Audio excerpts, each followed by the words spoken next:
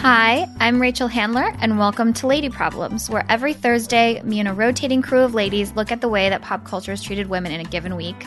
It's almost always terribly, and this week it's particularly terrible.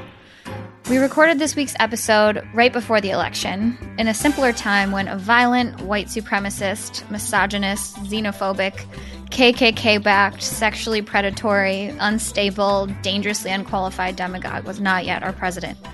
So while we don't spend the episode taking down Trump, rest assured that we'll do that next week. And in the meantime, we'd like to share an interview that we did with Anna Biller, who's the director of a movie called The Love Witch, which, appropriately, is about a woman taking down white men who've mistreated her. Please remember to take care of yourself, and when you're ready, take action. Here are a few sites to visit and consider donating your time or your energy to. The American Civil Liberties Union, which works to defend individual rights and liberties guaranteed by the Constitution. That's aclu.org.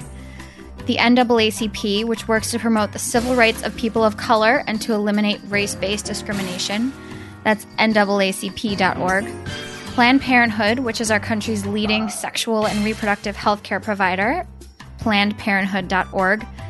And She Should Run, which is a network that's changing culture to inspire more women and girls to run for office. And that's at sheshouldrun.org. Everything is fucked up and terrible. Let's try to unfuck it up together.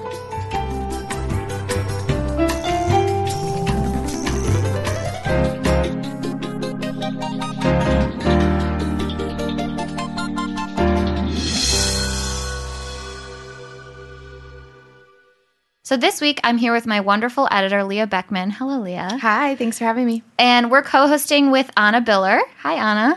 Hi. And she's the director of this new movie called The Love Witch, and it's hitting theaters this weekend, and it's incredible, and everyone should see it. We will kick off today's episode with an interview with Anna about her movie and about how we can use witchcraft to solve the problems in our daily lives.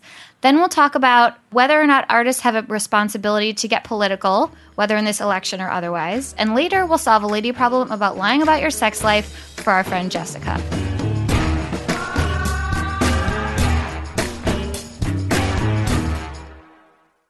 We really both loved The Love Witch so much. And I actually have the poster of it now hanging in my bedroom. Oh, fantastic.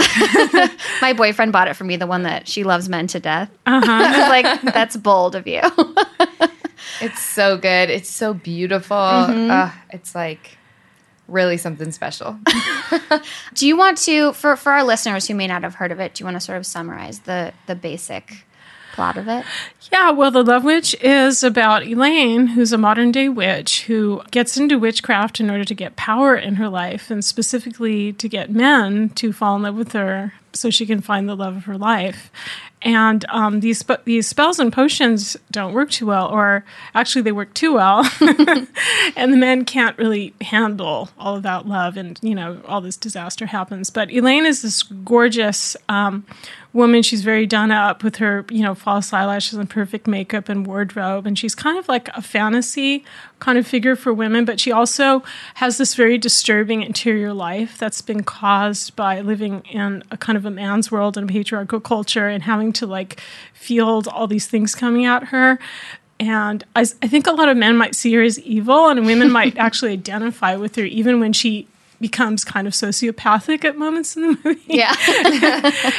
But the thing that people are talking about the most about this movie is not usually psychology, although women talk a lot about the psychology, but in general, people are talking about the look of it because we shot it on 35 millimeter film using classic Hollywood lighting techniques, which are not used anymore. So it has this very vibrant color palette, and it's got this beautiful kind of surface to it. Yeah, and we were just talking about this, like, there's sort of not a misunderstanding. There's one way of understanding the movie. I've seen it described in a million different ways. Like, it's a tribute to 70s occult chillers, or it's a horror satire, it's erotic, and it's vintage, or it's an homage to exploitation. Do you want to talk a little bit about sort of like what you just like wanted it to be and what people are thinking that it is? Well, you know, I'm using all of those influences very deliberately and directly in the movie, and not in order to copy them or to celebrate them, but actually, partly in order to show like how you could use those elements, but from a different point of view. But even more than I'm using exploitation and horror references, I'm using references from classic Hollywood. So the story is coming from noir films completely. It's coming from films like Leave Her to Heaven or The Locket or A Guest in the House or some of these movies about mentally disturbed women who are disturbed because of being driven crazy by being women. And this is mainly what the film is about. But, I like to use elements from movies that men have made in the past and then to try to subvert them a little bit, to show like how you can do it differently. What if there was a movie that was like, let's say a Jess Franco movie, but it was from the woman's point of view, and it was all about the woman's psychology and the woman's experience. And of course, none of those films were like that. But I thought, well, that's very exciting because you keep some of the visually beautiful elements in. But I love the idea of being playful also in cinema. You can be political, but I also love the idea of including female fantasy. We have so much male fantasy in the world because it's all superheroes and people battling and winning and, dragons and this kind of like fantasy of naked girls. But like, what is the female fantasy element in fun films? Where do we get fun films? I mean, we get some chick flicks and things like that, but it's like there's not that much female fantasy on the screen. Yeah, I mean, I think that was my favorite part of the movie, was just how fun it was. Like, everything from the way that it looked to even, like, the cadence. I mean, I can see why people would think it's an homage to something else, but what I really loved about it was just how, playful it was. And I think some of the choices that you make, even in costuming or lighting or whatever, actually are political, and they can actually be feminist choices. And it's funny because the idea, for example, of lighting her face so beautifully, being so careful about her makeup, or having so much of the movie play out on her face. When you're doing that in a movie, then you're really privileging the character's mind and her thoughts and her beauty and even really her spirituality. And that's actually kind of what almost, it's part of what makes it fun, I think, to watch, is the idea that you're inside of this character and you're kind of taking time. It's like, women getting dressed or to go out, or women, reveling in their beauty. So much of how it's shot is about that, and it's not about a man consuming her image. Right. I really loved also the relationship between the Love Witch and her friend, the interior decorator, because like from the very beginning, she has kind of a nervous, I think she says to her right away, "Oh, you're so pretty." I mean, I'm married. I didn't mean. But it's like we've all, even as women, when you meet another woman, even if you are straight or, whatever, you kind of have that moment where you're just like so taken with another woman. And I really loved that part of it, just like almost nervous to befriend someone. Yeah, and I think that this is kind of what the movie's about, too, is like this female identification with female beauty and glamour. Like this narcissistic female gaze, which nobody ever really talks about. So I think the misconception when people talk about it as exploitation is that they're saying that there's only one gaze, it's a male gaze, it's a male voyeuristic gaze, and that's the only gaze there is. But what about all of the female viewers out there? Right. I don't think get dressed for other women. Right. Yeah. That's how it works. Women, every day. Yeah. Women love to look at other women. They love to impress other women with their makeup and with their outfits and everything like that. And I was trying to make it more in that spirit. And of course, men are going to look at women in a certain way, no matter what, no matter how it's constructed. And the film, allows for that too. And it's not like an angry feminist film at all. And it's kind of like Sam Goldwyn said, if I wanted to send a message, I'd call Western Union. There are messages, but I don't think a movie should be a manifesto. A movie is about pleasure, and it's about engaging the emotions and the senses. So it is from my point of view, and I'm a woman, and I'm consciously a feminist, and so a lot of it comes from that. But also, I think there are places where male and female pleasure intersect. So totally. that everybody can maybe enjoy it for their own reasons.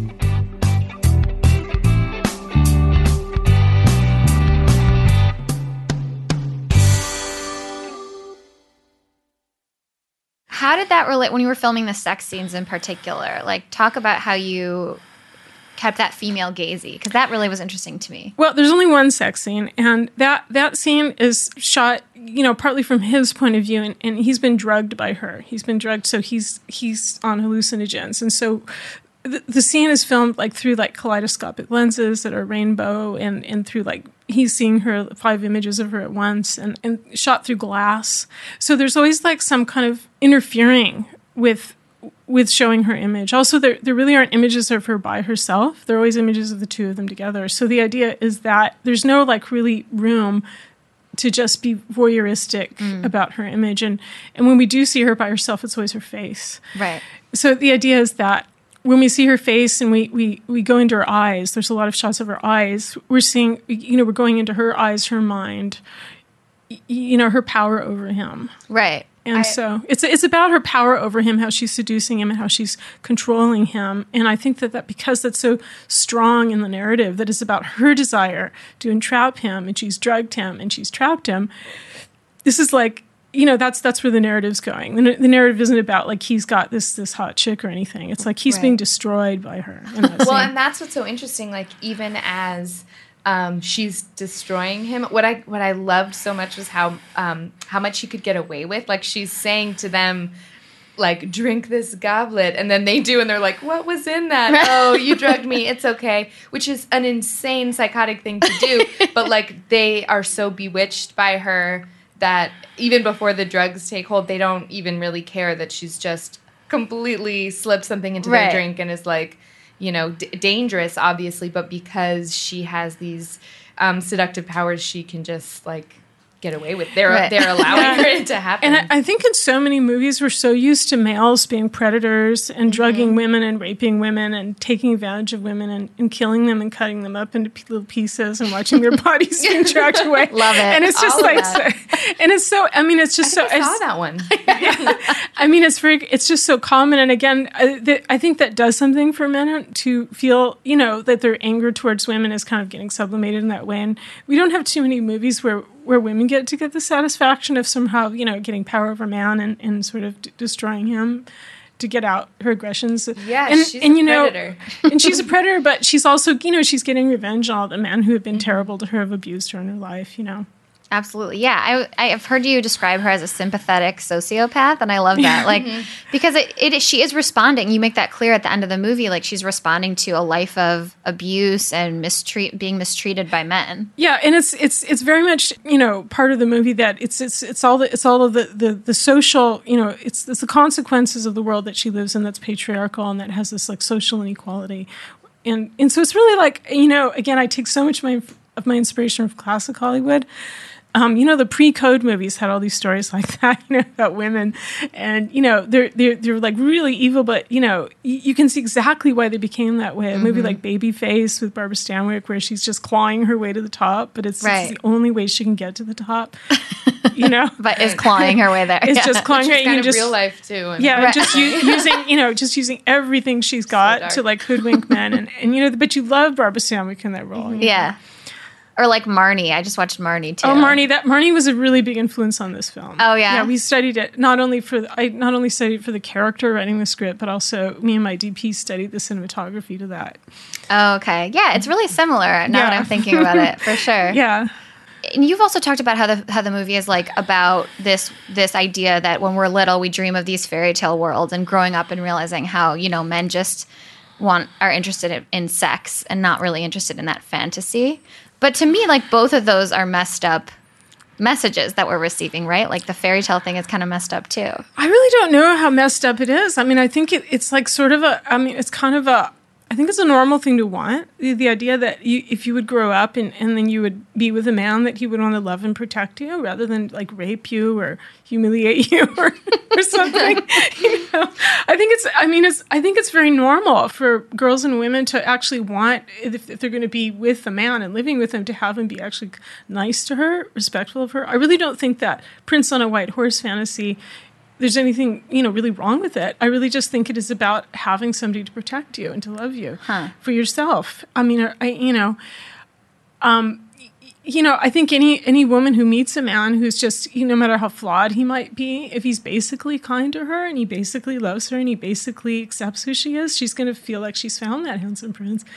Women aren't really that critical of men as long as the men are nice to them. Do you know what I mean? It's also all part of, like, I think probably most women have, or at least I did, like, have fantasies of being like a grown-up woman, you know, and everything that means. Like, you know, I go to my job and I have my purse and I drive my clap car around in your heels. Yes, exactly. And I go and then I meet the man who also loves me. And like, it's all kind of part of, I mean, maybe that part like tends to outshine the other part of the fantasy, but I know what you're saying. I think it's all part of like being a grown-up woman who like, you know, makes you have your decisions. Yeah, you have your life together. You've got you have your job, you have your man, you've got your whatever. Some women want kids, and some, you know, they want, you know, they want a career, whatever they want. But I don't think that I think that the outrageous thing about it is not that little girls, you know, want to meet their handsome prince. I think the outrageous thing about it is that in the culture that we live in today, which is the rape culture, that, you know, the majority of little girls are going to become teenagers and find that most men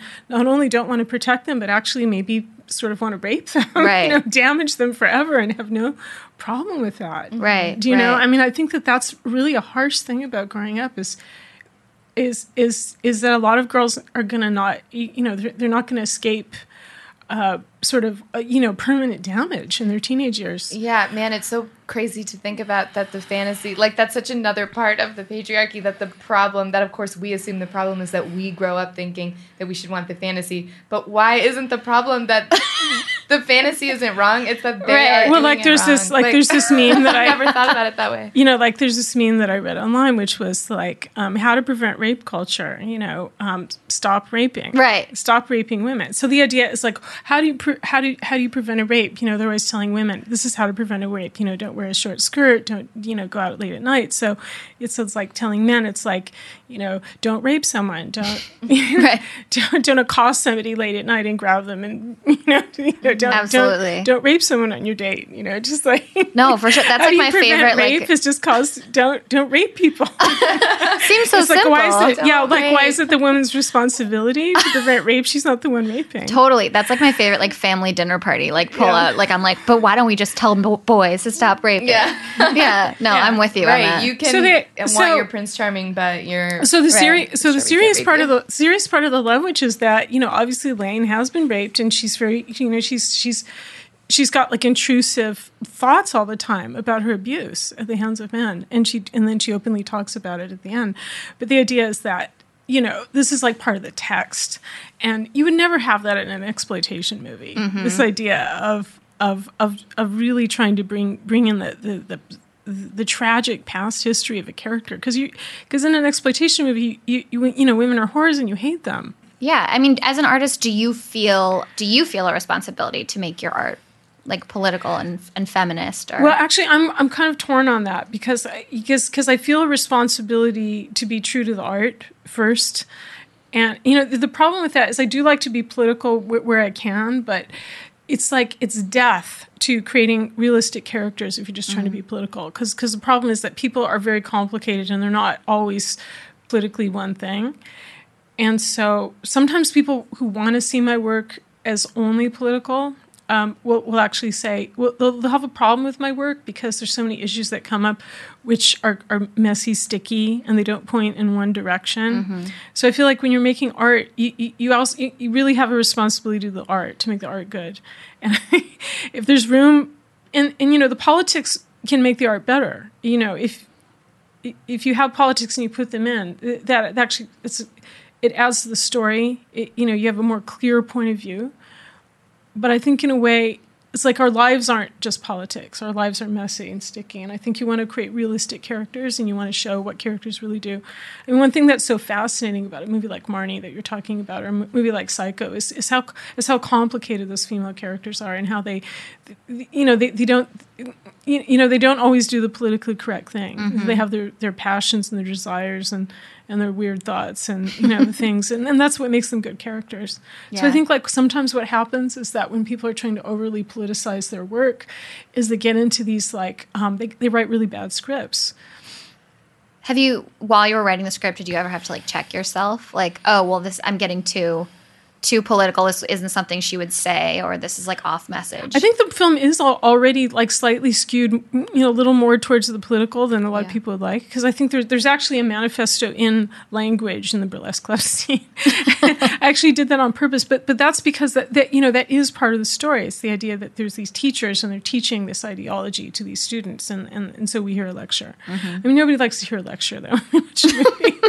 So already that's a little too much, but it isn't just a lecture, it's a lecture within the story. Right. But still, it's still a lecture. You know, I think like it's funny because people don't, good writing, you're not supposed to lecture the audience, but I kind of like to a little bit. People are dumb. They need to learn. No, I just like the idea of teaching. You know, so it's, you know what I mean? I like the idea of being a teacher, but you know, again, to make a really successful script, you have to grab people emotionally, and there is always the danger of losing your audience when you start to preach. And you said before that you think the movie is like a mood ring for its viewers. What did you mean by that? Is that kind of like? Well, what I mean is that, and again, because the movie's about pleasure, and again, it's about female pleasure for me, but it's also can be about male pleasure. And, you know, I built all that into the movie because, I'm not trying to make a manifesto. The idea is that people, whoever they are, you know, the film is a mirror of the audience. And maybe every movie is like that. It's like everybody, like, they read into it who they are and what their concerns are. So if somebody's like looking for a movie with a sexy woman and there's a partial nudity and she's gorgeous and she's lit and shot beautifully and that's what they want out of that movie, that's what they're going to get out of them out of the movie. But some of those viewers might be a little bit bored because the text isn't going to be grabbing them emotionally, which is the text almost always grabs women emotionally, it doesn't grab men emotionally. So it's like 2 hours of visual candy can become tiring, I think, sometimes for a male viewer, unless they're... because I think that's how people respond to movies, is more emotionally. I mean, some men can really get into it emotionally. I'm not saying it's all men. I'm just saying, like, if they're closed to it, if they're closed to identifying with Elaine, which men aren't really asked to identify with female characters too often in films, they may not be used to it. Right.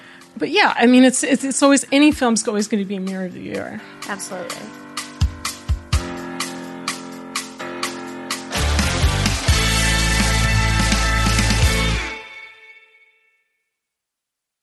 Okay, so now we have a segment called Your Lady Problems. We have a question from our friend Jessica living in D.C. who's having quite the sex life issue. Hi, this is Jessica from Washington, D.C. My question is twofold. When are guys going to stop asking me when the last time I had sex was? Unfortunately, I have to always reply either that it's been 2 months or 6 to 7 weeks or I can't remember. But in reality, it was probably last Friday night. So, and then my second question is, because my question is twofold, when am I going to stop lying about it?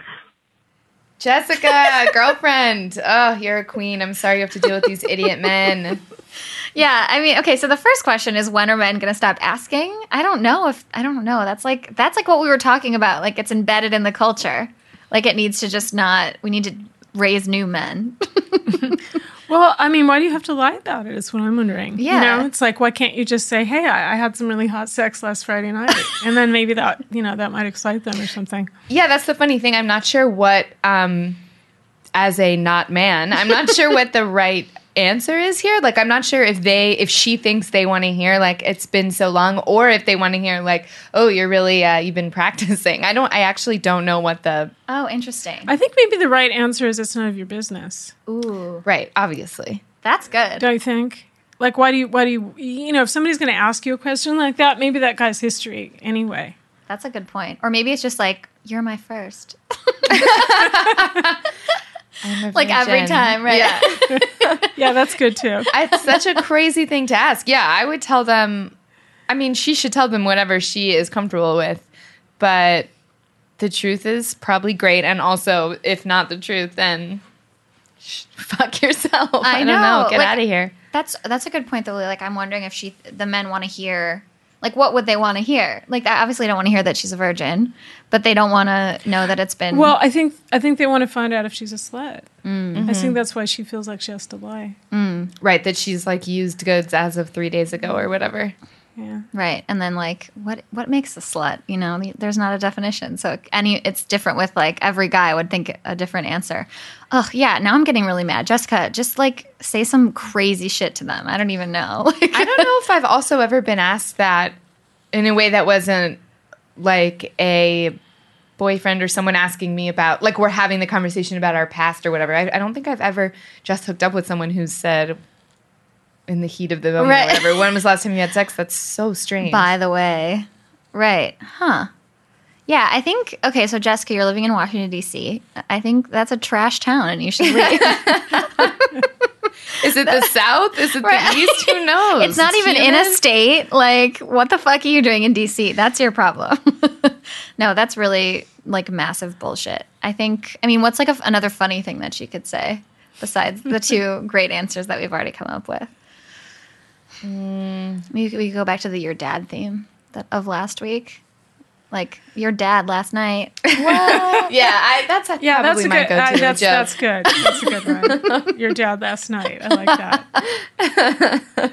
Or your mom. I'm not discriminating against your mom. Sure. Could be anyone. Or she should just look him dead in the eyes so seriously and say, "You don't remember?"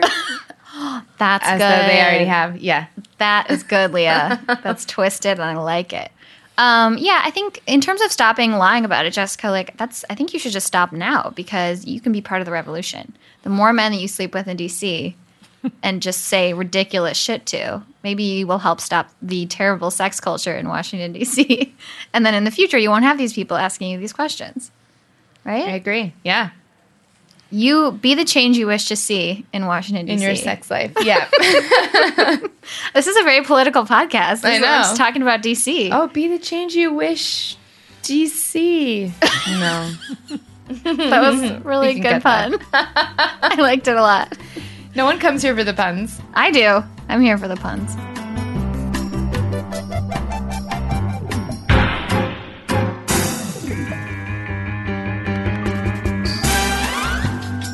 So remember, you guys can always call and leave us a message about literally anything. We're here to answer all of your queries. Call us at 205-677-5239. That's 205-677-LADY. And what constitutes a lady problem is totally up to you. And that's our show today. So Anna, thank you so much. Thank you so much. It was great to be here. Do you want to do like a little, here's where you can see the Love Witch call out for our listeners? Do you know like what cities and all that? Yeah, so The Love Witch is opening this Friday, November 11th, in a bunch of theaters, including Los Angeles, San Francisco, Berkeley, and a lot of the West Coast. And on November 18th in New York and on the East Coast and Midwest. Perfect. So you can go to the website oscilloscope.net and look up The Love Witch, and you can find all the screening times. Amazing. And everyone should see it. This movie is life-altering. Go see it. It's so good. Okay, well, thank you again, Anna. Thank you. And thank you, Leah. Thank you. And we will talk to you guys next week. This episode of Lady Problems was produced by Michael Catano, James T. Green, Mukta Mohan, and Kasia Mihailovich for the MTV Podcast Network, with additional engineering by Little Everywhere. You can subscribe to this and all of our other shows on iTunes, Stitcher, Google Play, Spotify, or wherever else you find your favorite podcasts.